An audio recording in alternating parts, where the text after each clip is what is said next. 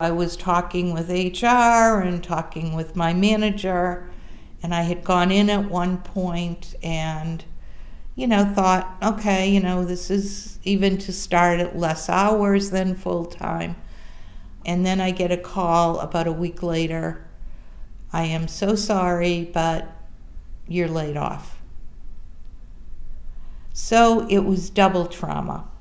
And for someone self-supporting, without having much to back me up, I was terrified. And I had to make a lot of life changes, moving, now in subsidized housing. But I was a Newton homeowner, and it was painful for me to wait the time. I was panicked financially until I could get the housing and get the apartment.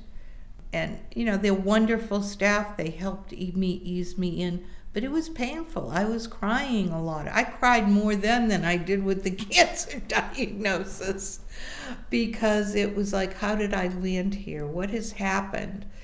Readjusting. I had, honestly lived in Newton, and many of my friends, are very well-to-do, and we have a human bond.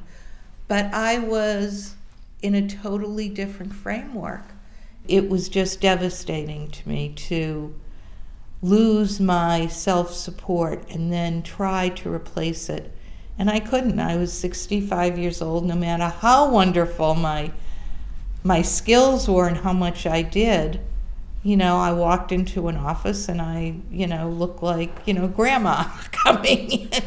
And it wasn't part of the culture. And I have to admit, when I was younger and I saw older people come in, I'd think, I don't know how they'll do here.